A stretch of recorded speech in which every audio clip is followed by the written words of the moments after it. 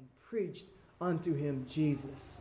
This wonderful phrase, he preached unto him Jesus.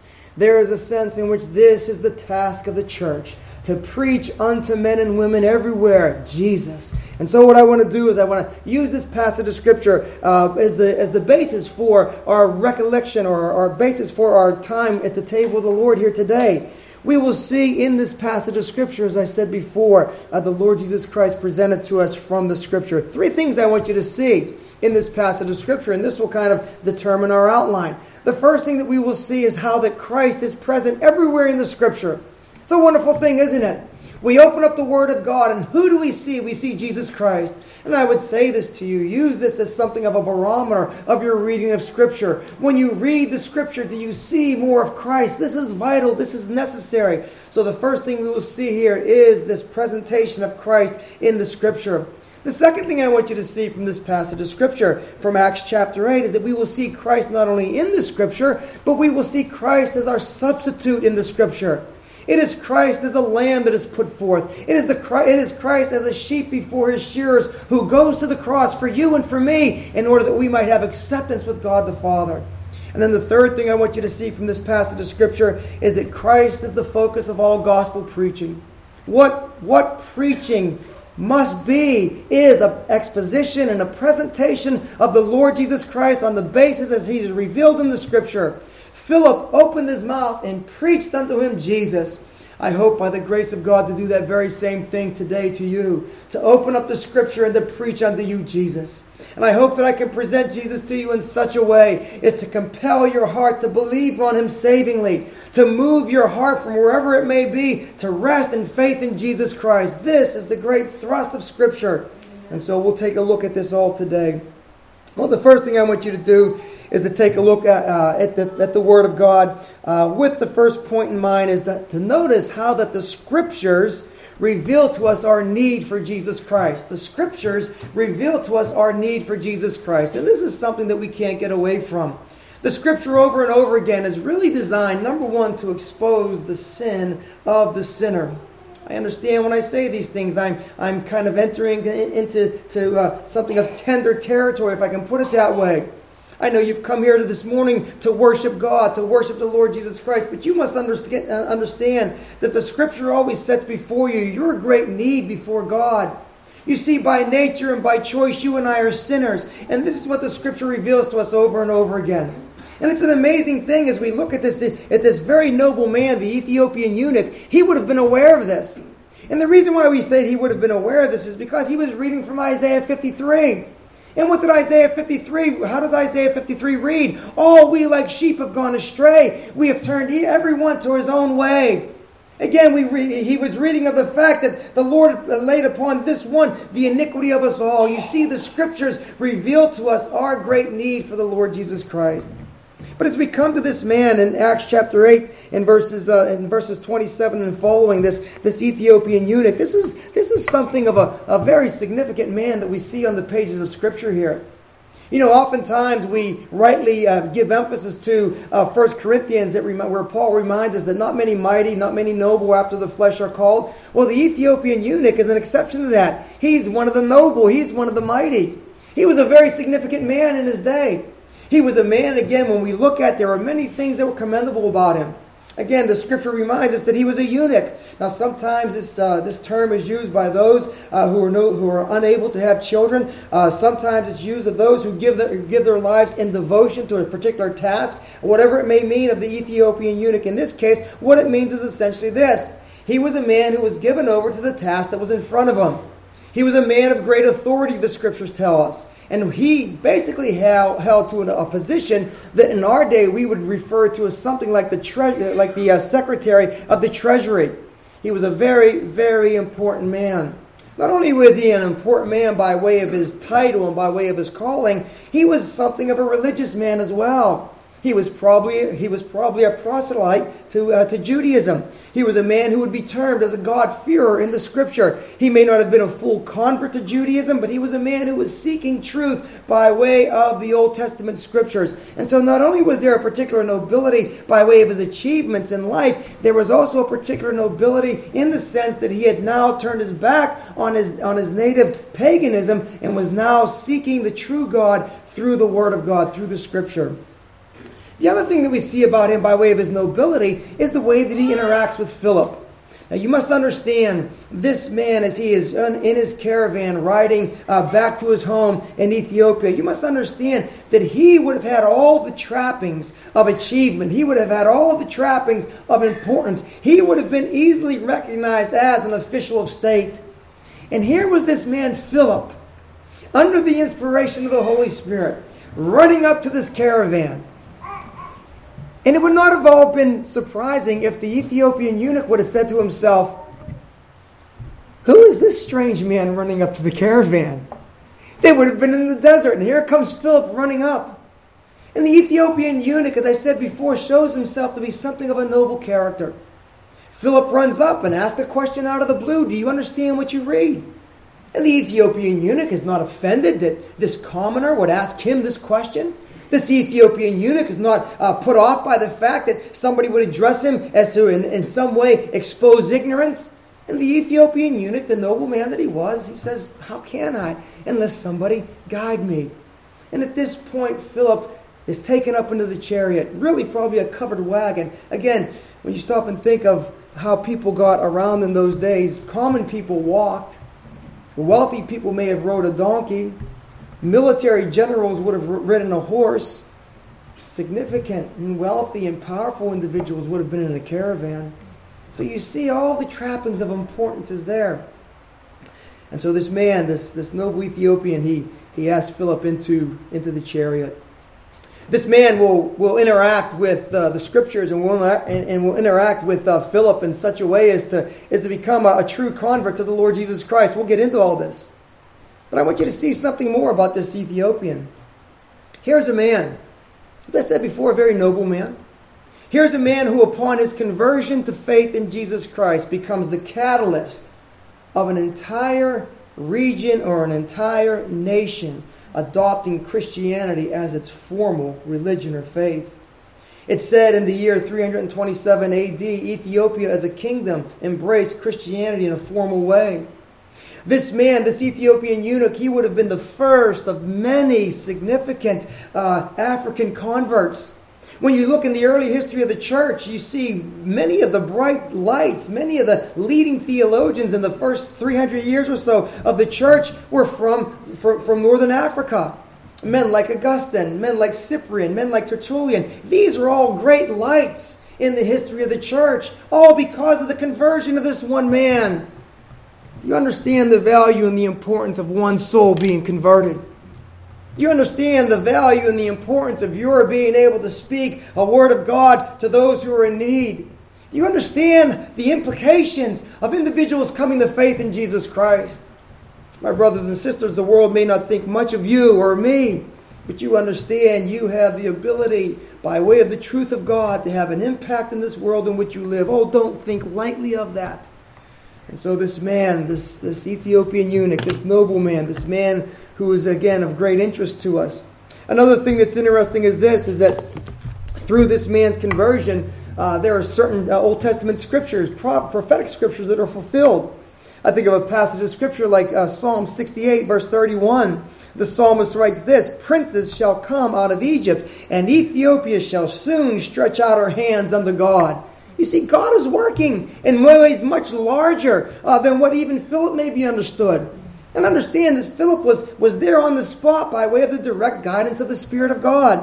And we'll take Philip up in a few short moments. But again, this Ethiopian eunuch. But I think what's most important for us in our sermon here today is, again, we use this sermon as a preparation for our celebration of the Lord's Supper. The first thing I want you to see by way of what's primarily important is that through his experience, we learn that God uses the Scriptures to show to the sinner his need for Jesus Christ. God uses the Scripture to show to sinners their need for Jesus Christ. Why do I say this? Because again, as I said earlier, he was dealing with the scripture, that place in Isaiah 53 that is really laying out man's need and God's provision in and through the person of the Lord Jesus Christ. And this is again what the scripture is always doing. It's making known your condition and my condition and making known God's provision in Jesus Christ. Is not Jesus Christ, again, the focus of all the scripture? He says this himself in John chapter 5, verse 39. You search the scriptures, for in them ye think ye have eternal life, and these are they, Jesus says, which testify of me. The scriptures testify of Christ. This is why I say, when you open up the Word of God, look for the Lord Jesus Christ on the pages of scriptures. He's there. He's there by way of his own testimony. In Luke chapter 24, verse 44, and he said unto them, these are the words which I spake unto you while I was yet with you, that all the things must be fulfilled which were written in the law of Moses and the prophets and the Psalms concerning me. Again, the three great divisions of the Old Testament: the law of Moses, the law of Moses, the prophets, and the Psalms. The three great divisions all speak about Jesus Christ. Find the Lord Jesus Christ on the pages of Scripture.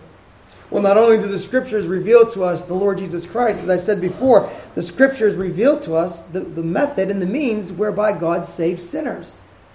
Yes, I want to say that again. Here was this Ethiopian eunuch, and he was reading the Word of God. He was doing the right thing. And it's very interesting because when we look at this Ethiopian eunuch, there were many things that we would think in his life would have satisfied him. But he's in this chariot in something of a discontented state. He's in this chariot still seeking. Now here was a man who had achieved great significance and fame within the world in which he lived. Again, comparably, he would be called the Secretary of the Treasury in our day. He was a man, again, in our day, you see on your dollar bills, there's the signature of the Treasury of the Secretary of the Treasury. This man would have achieved much by way of human accomplishment. He had made the right decision in one sense and turning away from his old paganism to the revelation that God had given in the Old Testament Scriptures, but he had yet not come to faith in Christ. And there was something of a discontent there. And therefore, I'm saying to you that in the state of discontentedness, the Scripture reveals to us the way whereby our souls can be made content in Christ. And that is through the salvation that God offers in the person of Jesus Christ. We read this again in a number of places. And what I want you to see is how God uses His Word in order to bring about salvation. This is something that you cannot lose or must not lose sight of. That God, in bringing sinners to salvation, uses His Word. Why do I say that?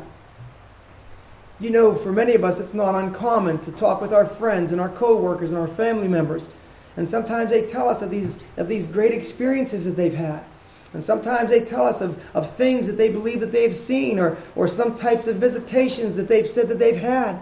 I'm saying to you here and now, as tenderly as I can, you must understand that God leads individuals to salvation through the Word.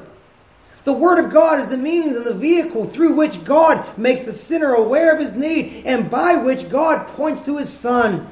This is my beloved Son. So experiences in one sense must be set aside. Visions, whatever people say to us, must be set aside.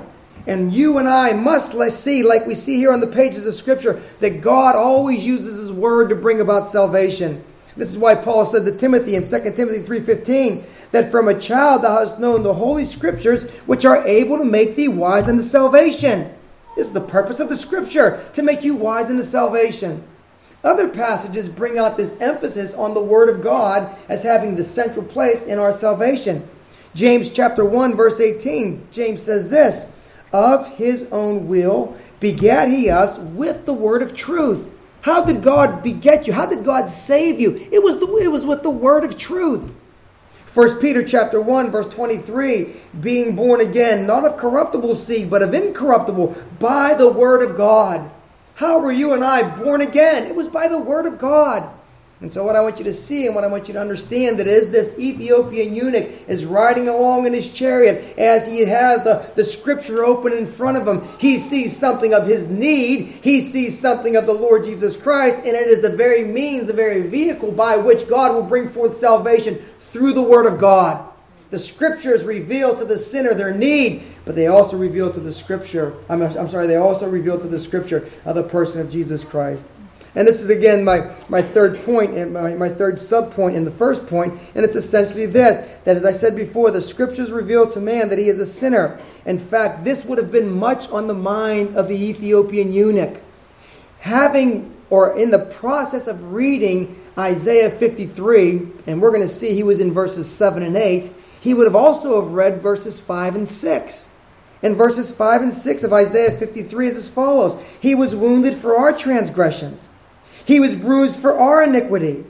The chastisement of our peace was upon him, and with his stripes we are healed. Oh, we like sheep have gone astray. We have turned everyone to his own way, and the Lord has laid upon him the iniquity of us all. What are the common themes that we see here? Number one, we see the idea of substitution, very much in the atmosphere of this passage of Scripture. It's what we have done and what he has done for us. We also see the reality of the fact of our own sin. Again, the Lord has laid upon him the iniquity of us all. And so here is the Lord Jesus Christ. Here is the Ethiopian eunuch confronted with his sin. And my friends, I must ask you the question, have you been confronted with your sin as you sit in these pews here today? Have you been confronted with the reality of your sin and what that means? What it means to stand before a holy God with iniquity upon your soul? Where can a man stand? Where can a woman stand who is guilty before God in this fashion? Where can he stand? Can I tell you where he can stand? He can stand under the cross of Jesus Christ and find forgiveness. Yes, all we like sheep have gone astray. Do you consider yourself, do you count yourself among those sheep who have gone astray? Isn't it wonderful that this Ethiopian eunuch, in spite of all the nobility that he carried in his person, wasn't in any way offended by being referred to as of needing a Savior? No, this man understood. The Word of God penetrated his soul. You see, this is the effect of the Word of God. It pierces the soul. It divides asunder the soul and the spirit. And so again, the importance of the Word of God in this whole matter. And so we see here then the Ethiopian eunuch, through the Word of God, understood his need for the Lord Jesus Christ because he saw and he understood his sin. Well, the second thing I want to draw your attention to now as we again emphasize our observation of the Lord's table here today, the second thing I want you to see from this passage of Scripture is what I've already mentioned, but I want to give it some emphasis now, is the fact that not only does the Scripture reveal to us our sin, but the Scripture, in a very wonderful way, reveals to us the person of our Savior, Jesus Christ. This is what we see especially. This is what's emphasized here. This second point, in one sense, is really kind of a parallel to what we'll be observing in the Lord's Supper here today. Because here we will see the great emphasis given to the reality of our Lord Jesus Christ giving himself for sinners. Well, here what we see then is this in Acts chapter 8, verses 32 and 34. Just look at where there with me. Acts chapter 8, verses 32 and 34. We read the following. The place of the Scripture which he read was this. He was led as a sheep to the slaughter, and like a lamb dumb before his shearers, so he opened not his mouth. In his humiliation his judgment was taken away, and who shall declare his generation? For his life is taken from the earth. And the eunuch answered Philip and said, I pray thee, of whom speaketh the prophet this? Of himself or some other man? Well, let's take a look step by step at this passage of Scripture. The first thing I want you to see and understand is notice how Christ is presented in this passage of Scripture from Isaiah. He is, again, the sheep. He is that lamb. He is that one who fulfills everything by way of what the Passover signified. He is the true Passover of God. And in this passage of Scripture, we see a number of things about our Lord Jesus Christ as a lamb or as a sheep. Number one, we see him in the voluntary nature of his work. Did you notice that when Isaiah says, he opened not his mouth? There was a voluntariness, there was a willingness in the carrying out of the work of redemption. The second thing that we see is that we see the substitution that he undertook for you and me is very clear in the pages of Scripture as well. He was as a sheep and he was as a lamb. Again, this is speaking specifically of Christ as our Passover lamb. Thirdly, we see something about our Lord's willingness to undergo our redemption, even though it must cost him great by way of his own humiliation. Do you understand when the Lord Jesus Christ died for you and for me, he was in a state of abject humiliation? Do you see and do you understand when Christ died for you and me, He was stripped away of all dignity, as it were. He was, in the true sense of the word, forsaken by God for you and for me. The gospel, my brothers and sisters, the gospel. And then lastly, we see in this passage of Scripture something of the mysterious nature of His work. And we see this in the words of who shall declare His generation. You see, there's something of a mystery in this work of redemption, is there not? How is it that God should love a sinner such as I? How is it that God would be willing to send His only begotten Son? How is it that I, a child of hell, should now be called the child of grace in heaven? There's something of a mystery in all this, isn't it? But this is what God does in the gospel. And I hope and I pray that you embrace this by faith. Amen. And so again, notice how the Lord Jesus Christ is represented to us in this passage of Scripture. Well, primarily then, He's represented to us in this passage as a lamb, is He not? And you must understand that this becomes one of the great designations for the Lord Jesus Christ in all of Scripture. You know, sometimes I think we're aware how important the term, the Lamb of God, is, but I think sometimes we don't understand just how common it is in the Scripture. Do you know that if you read through the book of Revelation, you will find that Jesus Christ is referred to as a lamb 25 times. 25 times in the book of Revelation, it's the Lamb. The Lamb is all the glory, we might say, as the old hymn says. The Lamb is all the glory in the Father's land. And so again, here is the Lord Jesus Christ presented to us. And again, this idea as a lamb is significant in the remainder of the Scripture as well. There is John the Baptist, and he sees the Lord Jesus Christ walking. And what does he say? You know what he says. Behold the Lamb of God that takes away the sin of the world. There is the Apostle Peter writing. And what does he say? He says that you and I were redeemed, not with silver or gold, but with the precious blood of Christ as a lamb without spot or blemish. You see, the Lord Jesus Christ in this passage of Scripture is presented to the Ethiopian eunuch as a lamb who died in substitution for the eunuch himself. The Lamb who died in substitution for you and for me. The Lamb whose death we memorialize on the table here today. You see, this communion sermon all designed to bring us to a focus on that wonderful death that Jesus Christ experiences for you and me. As I said before, the substitutionary nature of His sacrifice is emphasized over and over again. Again, the very picture of a lamb is pointing to the reality of Christ as our Passover. This is how Paul refers to the Lord Jesus Christ, doesn't he? 1 Corinthians chapter 5, verse 7. Purge out the old leaven, that ye may be a new lump, as ye are unleavened. For even Christ, our Passover, is sacrificed for us. Christ, our Passover, is sacrificed for us. There's the imagery of the lamb. There's the truth of substitution. Christ, our Passover, is sacrificed for us. Substitution. Other passages again bring out this very important theme of substitution. 1 Peter 3, verse 18. For Christ has also suffered once for sins, the just for the unjust. Substitution. Luke chapter 22, verses 19 and 20, the very words of institution of our Lord Jesus Christ of the Lord's Supper. Luke 22, and he took bread and he gave thanks and he brake it and gave it unto them, saying, listen to what he says, this is my body which is given for you. Substitution. And so here is the Lord Jesus Christ on the pages of Scripture, both Old and New Testament, presented as a substitute for sinners.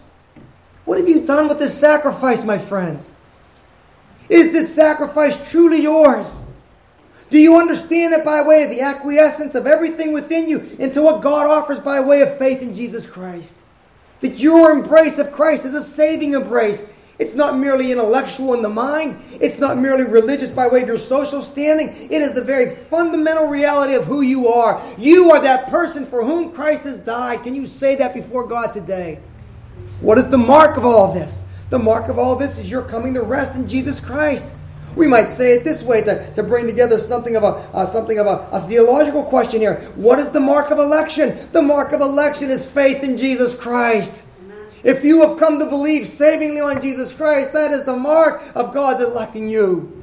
Amen. And so again, this great emphasis on the work of Jesus Christ as a substitute for sinners. The humiliating aspect of the nature of His work is seen as well in this. It was the eternal Son of God who humbled Himself.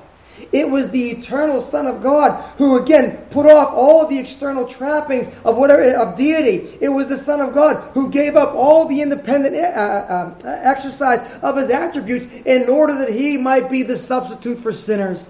He died in a state of humiliation and in a state of abject rejection from the Father. The Father turned his back.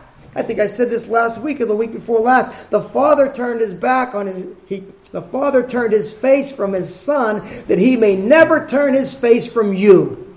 Amen. You see what the Lord Jesus Christ underwent. And so the one who was a lamb, the substitutionary lamb, who was it? It was none other than that wonderful and that glorious only begotten Son of God. And this is why John 3:16 is so significant. God so loved the world that he sent his best angel? Not even. God so loved the world that he raised up a good man? Not even. God so loved the world that he gave his only begotten Son, that through his substitutionary and through his substitutionary death and through his humiliation, people like you and me might be brought into a saving relationship with God. You see the wonder and the glory of the gospel. And so all these things are before us. Well, there's one more thing that we see in this passage of Scripture by way of our second point here, and that's the mysterious nature of his work. And the mysterious nature of his work it can be presented to us in that little phrase, and who shall declare his generation? This is kind of an interesting little phrase, and I have to admit that the commentators they vary here on the way they understand it. Some understand by this term, who shall declare his generation. Some understand it to mean that the Lord Jesus Christ would leave no physical posterity, that there would be no generation to come behind him by way of his own physical posterity. Well, of course, we know that would be the case for a number of reasons, but I don't even think that really captures the mystery of what we see here. Others have used this phrase to point to, and this is something of a technical point, to point to what is sometimes called his eternal generation. In other words, how is it that this one, the Son of God, is eternally the Son of God, of one in essence with the Father, and yet distinct from the Father? Well, I think that's probably introducing a theological question that may not have been in the mind of Isaiah at that time, but again, leave it for what it is. Others think, in contradiction from the first point, others think that what this phrase means, who can declare his generation, means that his spiritual offspring would be so many that they would be numberless. Who can declare how many he has? And I think there's something to be said for that. Isn't there, by way of the work of Jesus Christ, again, a great multitude that no man can number, of every nation, every tribe, every kindred, and every tongue? And we rejoice in this. But there's a fourth way in which some understand this, and I think this might come close to the truth. And I'll read what one commentator says. He says, some eminent interpreters explain the question, who shall declare his generation, as meaning, who can describe the men of this generation? Men so criminal, carrying out their wickedness to such a height and cutting him off from the land of the living. Who can fitly describe such a guilty generation? In other words, who can describe the wickedness of a generation of men that would put to death this precious Lamb of God? I have another question, though, that we must ask. Who can describe the wickedness and the folly of a generation who would reject such a Savior? If you think it's amazing that men should put this one to death, how much more amazing is it that in our generation men still refuse to come to him? Who can understand this, the mystery? And so again, here we have the Lord Jesus Christ presented to us. And aren't we glad that this Ethiopian eunuch was not one of those who rejected the Lord Jesus Christ? He saw his need from the pages of Scripture. He saw Jesus Christ on the pages of Scripture. But the third thing that he had was this. He had a man under the inspiration of the Spirit of God. A man full of faith in the Holy Spirit who knew how to open his mouth at that Scripture and preach unto him Jesus. I don't know if you noticed in the bulletin, the sermon title was Philip preached unto him Jesus. What a wonderful thought. The proclamation of Jesus Christ from the lips of a man like Philip. And Philip is very interesting here, because what we see is essentially this. Here was Philip, again, interacting with the question of the Ethiopian eunuch. And this question is a significant question. Is the prophet speaking of himself or someone else? And what does Philip say? Philip begins to show to him Jesus Christ. These questions, though, it's your questions oftentimes that God uses to bring you to faith in Christ. It's those questions oftentimes that God uses to move you deeper into your obedience to Christ.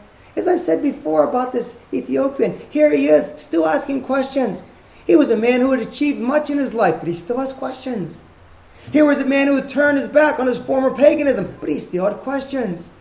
Here was a man, again, who had much by way of what people would think would make life, but he still had questions. You see, God uses these questions in our lives. God uses our difficulties. God brings us into these corners where we ask these questions. And thank God when these questions are asked, God knows how to send individuals with the Word of God in their heart and the name of Jesus upon their lips. And he opened the Scripture and he preached unto him Jesus. And so again, what I want to do is I want to take a look at Philip, this man, in many ways a model preacher. Look at Philip here. We see him by way of his office. By way of his office, he was a deacon. We see this in Acts chapter 6, verse 3. Wherefore, brethren, look out among you 7 men of honest report, full of the Holy Ghost and wisdom, who we may appoint over this business. He was one of the early deacons. But did you notice his qualifications? What a man this was. He was a man of honest report. He was a good man. He was a man of integrity. There was no one who could besmirch his character. He was a man of honest report. But even more so, he was a man that was full of the Holy Ghost. Oh, for these men that are full of the Holy Ghost. For these people of God that are full of the Holy Ghost. Oh, you see, this is the great need in the church today. Men and women, even boys and girls, filled with the Holy Ghost. And so by way of his office, again, he was a good man, an honest man, full of the Holy Ghost. By way of his gifts, he was extraordinarily blessed. In Acts chapter 8, verse 6, we read this about Philip. And the people with one accord gave heed to those things which Philip spake, hearing and seeing the miracles that he did. Not only was this a man who knew how to preach Christ, number 2, this was a man who God had gifted and who God had used in an extraordinary way to bring about these miracles. Philip was a gifted man. He was not only a man who held an important office, he was a gifted man as well. He was a man of great usefulness to the kingdom of God. Verses 7 and 8 of Acts chapter 8.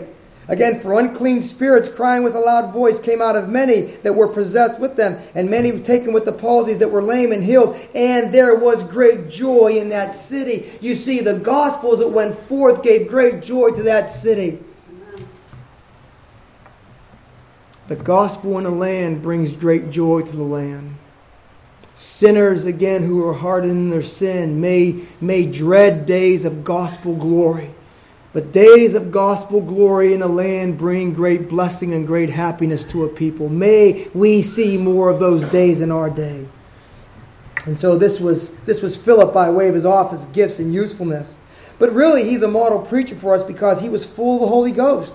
And he was willing to, he was obedient to the will of the Holy Spirit. Again, Acts chapter 6, verse 3, we've already looked at this. He was full of the Holy Ghost. But look at Acts chapter verse 8, verse 29. Acts chapter 8, verse 29. And the Spirit said unto Philip, Go near and join thyself to this chariot.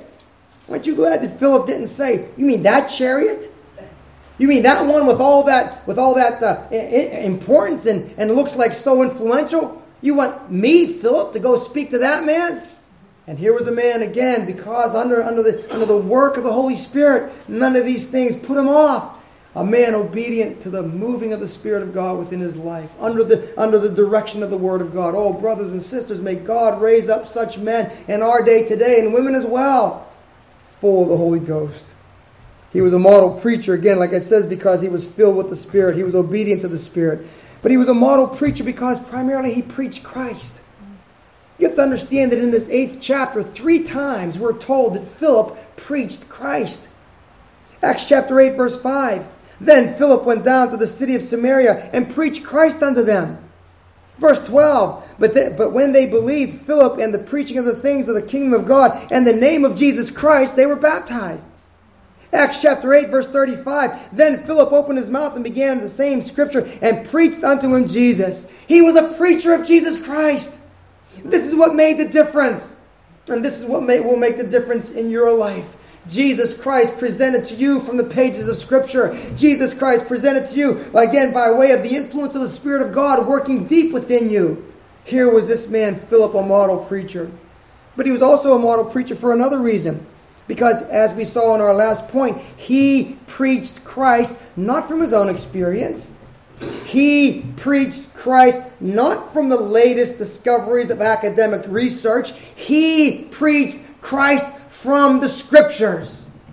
He had an open Bible and he had an open mouth and he preached Christ. You see, this is the great need. And he wasn't afraid, if I can put it this way, or ashamed that in the presence of this very noble and important dignitary, he wasn't afraid to be some, can I put it this way, some old country bumpkin just preaching about Jesus. No, he preached Christ. And so in this reason, for these and other reasons, again, as I said before, he is the model preacher. He preached Christ from the Scriptures. The preaching of Christ was the means of salvation and revival, and the same is true today. He did not preach his experience to the Ethiopian. He didn't say, oh, you should have seen before I met you. Oh, there were great things happening in Samaria. Boy, you missed it. You should have seen that. Oh, the Spirit of God fell in a great way. No, he preached Christ. He didn't preach in such a way as to impress him with his extraordinary or his high office or his extraordinary gifts. He didn't say, Mr. Ethiopian eunuch, by the way, I see you're a very important person. Well, I just want you to know I have a very important role in the church. I have a very important office. He didn't do that. He preached Christ. Again, he opened his mouth from the Scriptures and he preached Christ. He is a model preacher also because of this. He preached Christ, but he also preached what Christ commanded. Why do I say that? Well, you remember in Matthew chapter 28, as our Lord Jesus Christ speaks some of his final words to his disciples. And what does he say? Go into all the world, make disciples of all nations, baptizing them in the name of the Father and the Son and the Holy Spirit. Philip is a model preacher because not only did he preach Christ, but he preached what Christ commanded him to preach. He preached, again, the importance of baptism in the life of the Christian who is following Christ. You know how the account ends up. Philip again comes to water. Philip and the Ethiopian come to water, and the Ethiopian eunuch is baptized. And what I want you to see is this. Philip preached the Word of God in such a way as to stress the importance and the significance of the ordinances that Christ has left with his church. And so here today we come to one of the ordinances that Christ has left with his church. It is the ordinance of the Lord's Supper. And so in our closing moments, I asked you to consider the Lord's Supper and all that we're about to do. Now when it's all said and done, this is not a sermon about two important men, Philip and the Ethiopian eunuch, but a sermon upon the one in whom these men found salvation, Jesus Christ. It is a sermon on a Savior who dies in an abject state of humiliation and rejection in order that men and women, boys and girls from every nation, every class might find forgiveness of sins and acceptance with God. It is a sermon about Jesus Christ who is proclaimed to us on the pages of Scripture and who is presented to us on the table of the Lord. My brothers and sisters, let us prepare our hearts.